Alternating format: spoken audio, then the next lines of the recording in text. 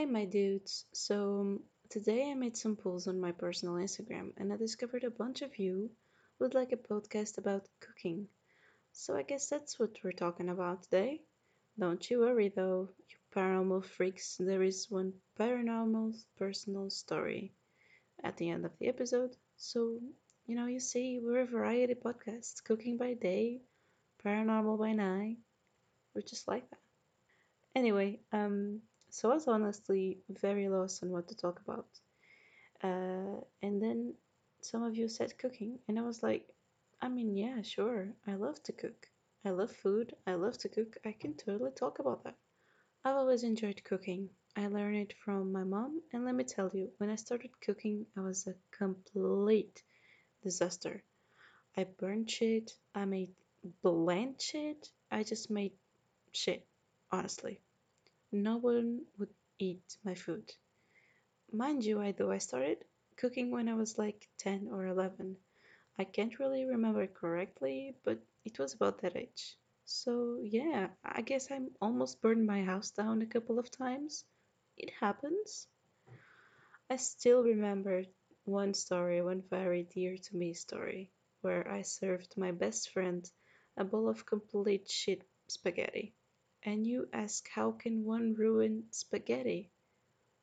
I, I don't know, but I did. She still mentions it from time to time. It's like engraved in her memory of how bad it was. I've come a long way, I must say. I started cooking easy dishes. Like, I just thought mastering pastas was a good idea since I almost made my best friend die from it.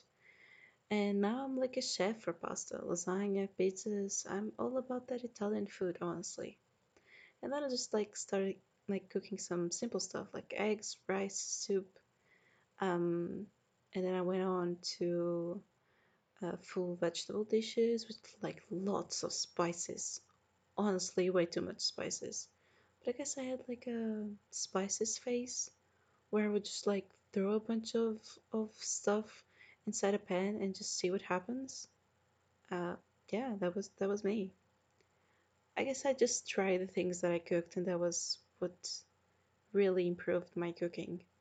I got like I really have like a very good palate. I always know if it needed more salt, less salt. I mean, if it needs less salt, you fucked up. But if it needs like a specific spice or something, I know.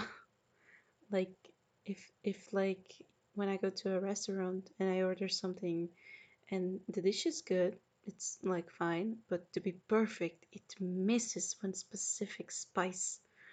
And I mostly know something about that. I don't consider myself pro, but I'm like always like, oh, this should have more of this should have more of that. I'm annoying. That's all. And yeah, I started cooking like some more elaborate dishes when I was comfortable enough for that. Don't worry, I was like, I don't know, about 16 or something when I started like cooking some more cool stuff and good stuff, like some pies, some curries, some roasts, and such. Of course, back then I cooked mostly chicken, and with that leads me to the present where I no longer eat any meat. And I really just dived into the veggie recipes, and I just thought, you know what? Being vegetarian means that you must eat everything that it's carbs. And oh my god, was I wrong? You should eat carbs, but just to fill you up to give you energy.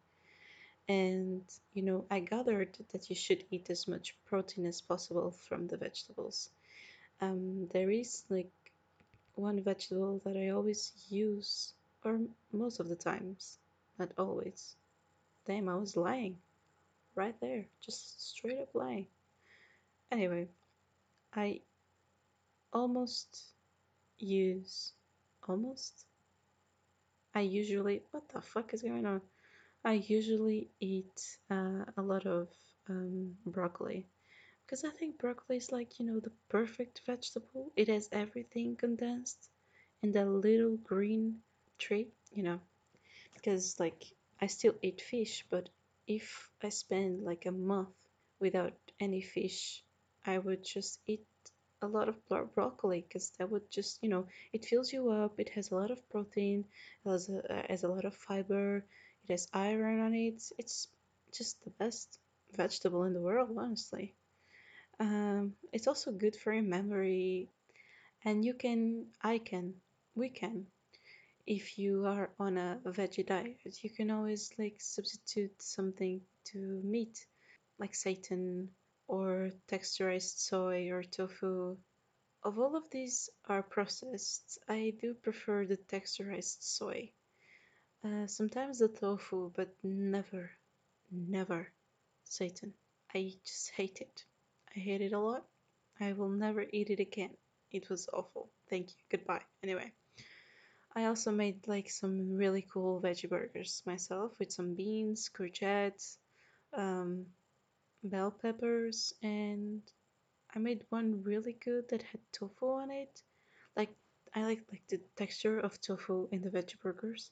It makes you know, it makes a very nutritious burger because it has like a lot of protein, but also the texture that the tofu gives the veggie burgers, it's like, the soft bite that the meat hamburgers have. It's, kind of the same, and it's really good. It's really good.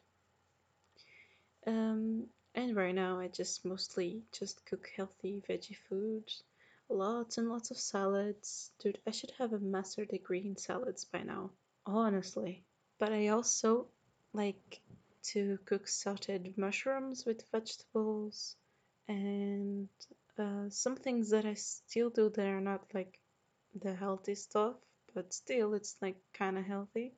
It's bolognese pasta, the things that I love to cook, and I love to eat those while I'm on a diet.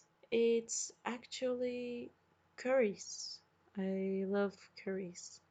I made one today. I made lentils curry with basmati rice, and honestly, it's the best thing in the world. It has lentils, who is like the protein. It has, oh, I had some vegetables too, carrots, onions, and stuff. And so you have everything on a plate. It's good. It's healthy. Go for it. So, yeah, well, if you want me to talk about some of my healthy or not so healthy recipes, let me know. Okay, let me move on to the best part of the episode, right? Because no one wants to hear me talk about my never ending passion with food and cooking. I'll give you, ladies and gentlemen, a real paranormal story, for me at least. Um, but yeah, I mean, this is not my story, but it's my mom's story when she was about 16, 17. And she really doesn't like to talk about it, but she told me this story a few times because I was always really fascinated by it. I can't help it. Basically, my mother lived in like a very old house with a farm on like the edge of our city, like really far off. And it was like the witch scenario. Yeah, have you ever watched The Witch? You should if you haven't, because it's really cool. So no one was around except wolves and foxes. They wanted to scare or eat the cattle that they had. So, yeah. So at night it was very frightening. They would never go outside at night. They were two siblings of my mother, a sister and a brother. They would all sleep in the same room, I think. I can't really remember that part of the story. But it's actually important because I don't know if they were all in the same room sleeping or I don't remember. Fuck it. But yeah, one night my mother was sound asleep in her bedroom with two of her siblings. Right now, I still can't remember if the brother was in the same room as them, but let's go. Let's go with he was in the same room. So they were all just, sleeping, and in their sweet dreams. My mother woke up cold and felt her sheet being pushed off of her, but like very, very slowly. It was about like through her stomach when she felt cold and woke up, and she still like could sense the sheet moving downwards, and she thought like it had to be one of her siblings messing with her. She was the youngest, so they would often play with her. Um, but she looked around and they were like both asleep, really deep asleep. One of them snored, I don't know who which was, and she went back to sleep. She covered herself again and she just went straight back to sleep. Um, as soon as she just did the movement to lie down, the sheet just got completely off of her, and because she was startled, she sat up in her bed and she looked around. She was very frightened and she watched a shadow move through the door of their bedroom.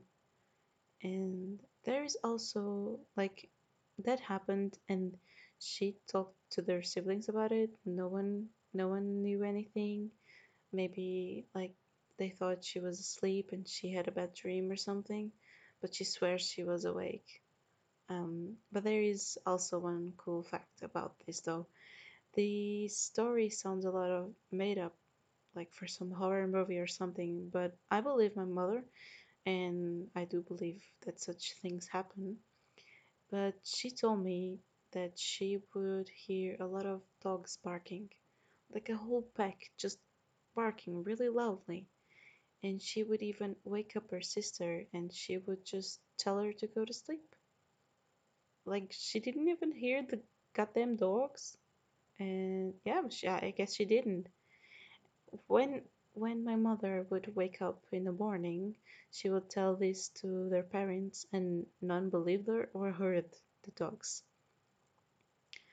Uh, they often told her, because this happened often, they told her that it might have been the wolves. But if it was the wolves, probably there would be one cow or one sheep dead, or really just cattle frightened, and they would leave marks on the ground. And she used to just go outside and search for it, search for some sign of the wolves, telling if that that story was real. And she could never find anything that could prove that there was like wolves or dogs in the property. Yeah. So that was my story for this episode. I hope you enjoyed it. I do think the paranormal stories that my mom has are like so much better than mine. So much better. She has really cool paranormal stories. But yeah, this was a story that happened. Okay, so right now I have all the time in the world to come up with new topics for the episodes, but I'm just stuck on what to talk about. So if you have anything you want me to talk about specifically, you can send me a DM via Instagram that I'll link it in the description. Alright, so I think I am done for today. Bye!